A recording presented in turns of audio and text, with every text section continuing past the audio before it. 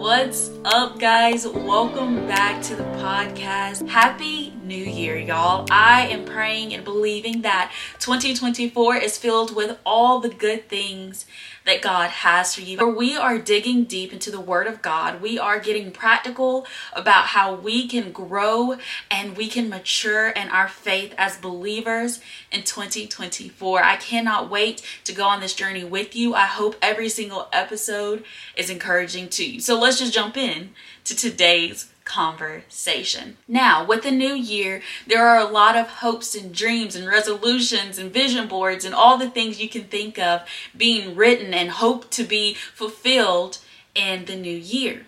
Now, what I hope is that we would not be so fixated on the hype of new things and new blessings and all the things such as those, but that we would become deeper disciples, that we would root ourselves even more so into the Word of God. And so this podcast, this episode is all about helping you do that. There's nothing more than I want for you than to grow deeper into the God that saved your soul. There is a beauty attached to when we understand more of God's goodness and His glory and His will and purpose in and for our lives and for the ones around us. So I've got 3 ways for you guys to grow closer to the Lord this new year.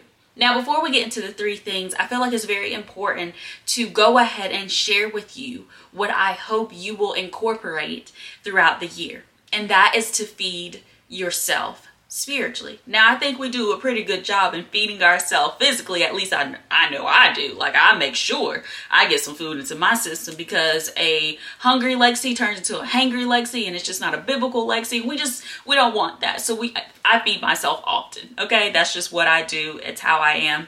But I'm not talking about feeding yourself physically. I'm talking about feeding yourself spiritually. I remember years ago, this was before COVID, and I was meeting with such a beautiful and wise woman. We were meeting for breakfast, and there was something that she said that really struck me, and it stayed with me all these years later. And I even tell it to other people because what she said is so important. And she said, "Lexi, I don't rely on one person to give me the Word of God." She said, no, I feed myself.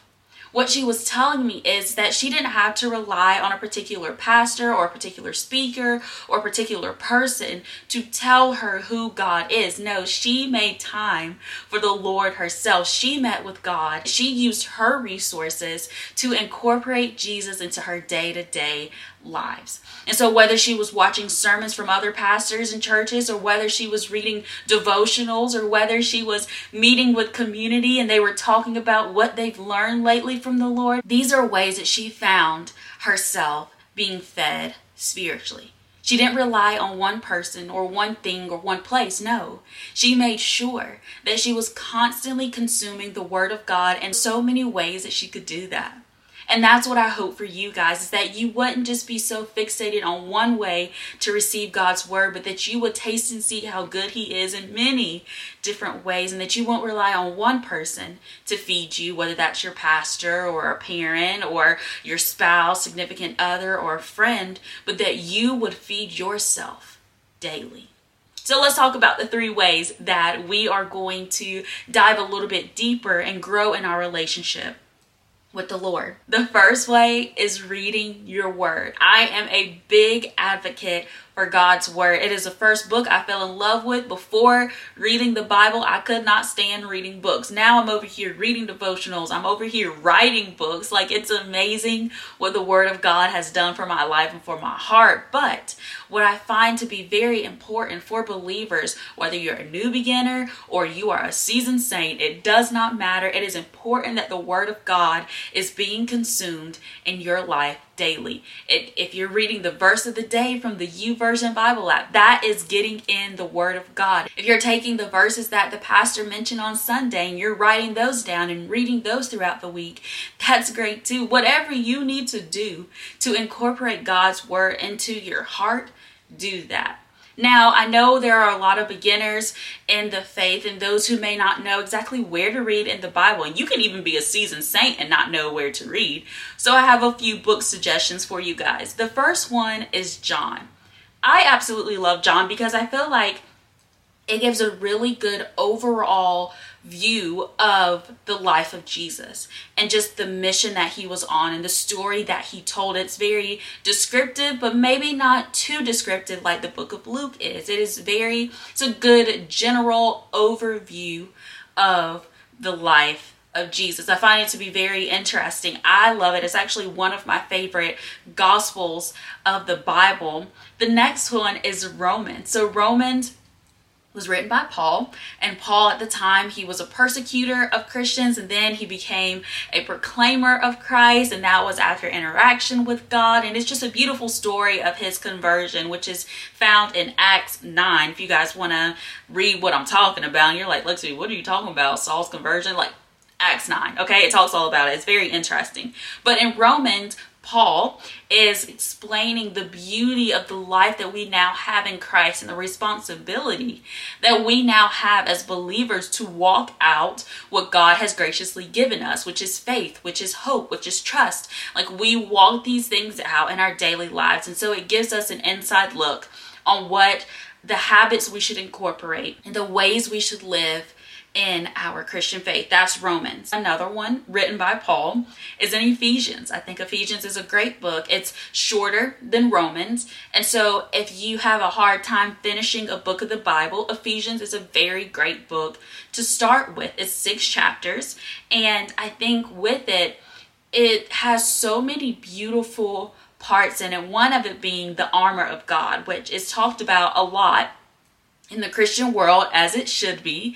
And it is just beautifully written out and explained on how you and I can grow in our relationship with the Lord. So Ephesians is a very great book if you're looking for something shorter that you can maintain and hopefully you can finish. But I absolutely love Ephesians. The next one is Colossians, also written by Paul. One thing about Paul is that he wrote most of the New Testament. So a lot of the books in the Bible and the New Testament is written by Paul, which is mind-blowing to think that a man who lived a life completely contrary to Christ is writing several books about Christ. This is the gospel. This is the good news. Okay, so maybe books of the Bibles are not your thing right now. Maybe it's a little bit too overwhelming, even shorter book chapters. So why not try some stories? Maybe some famous stories you've heard about, like Noah and the ark, or Jonah and the well, or Elijah, or, just different things of stories that you have heard even as a little kid or through social media somehow. Like those stories, incorporating those and reading them in more detail and depth, that is beautiful too. So the first thing into growing your relationship with the Lord is reading your word. However you get that in,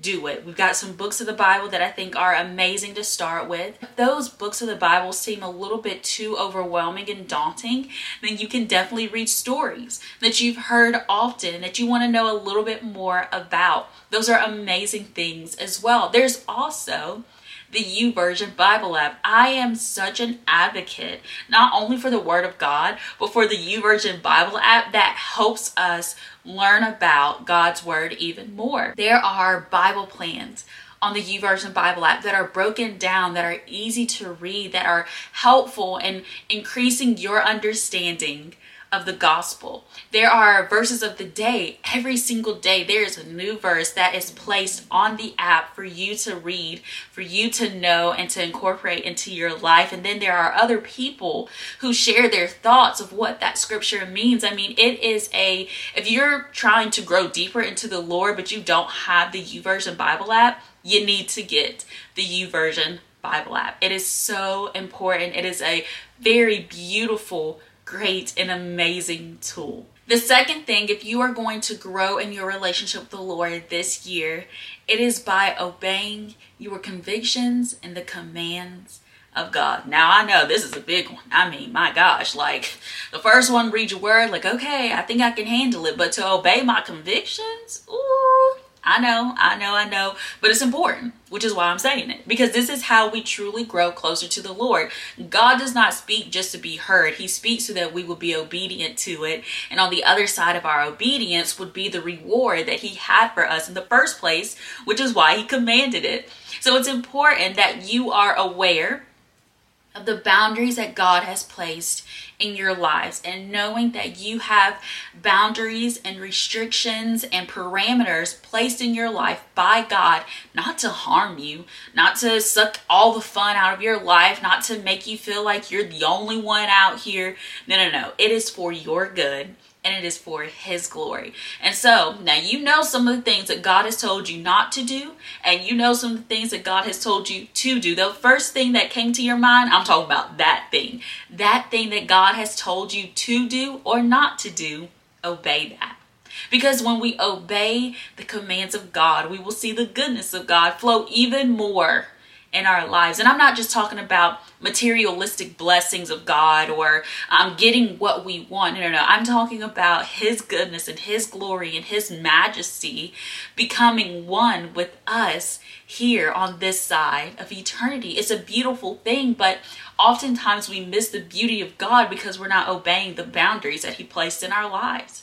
And I have been guilty of that. This is actually a current struggle of mine, that I know the boundaries and I know the parameters that God has placed in my life, but I nudge at them, break them, do them, because you know what? I'm human and I struggle and I sin and I do things deliberately. I do things unintentionally. At the end of the day, I am a human being with a fleshly spirit that I have to fight every single day. And sometimes the flesh wins.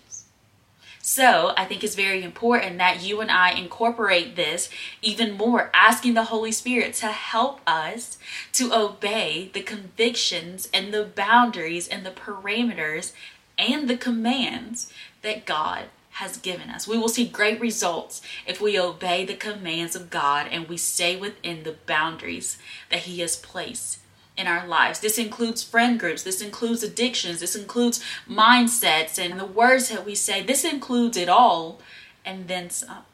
So read your word and obey the commands of God and obey the convictions that you have. Third and final thing is to surround yourself with things that glorify the Lord. These are friend groups.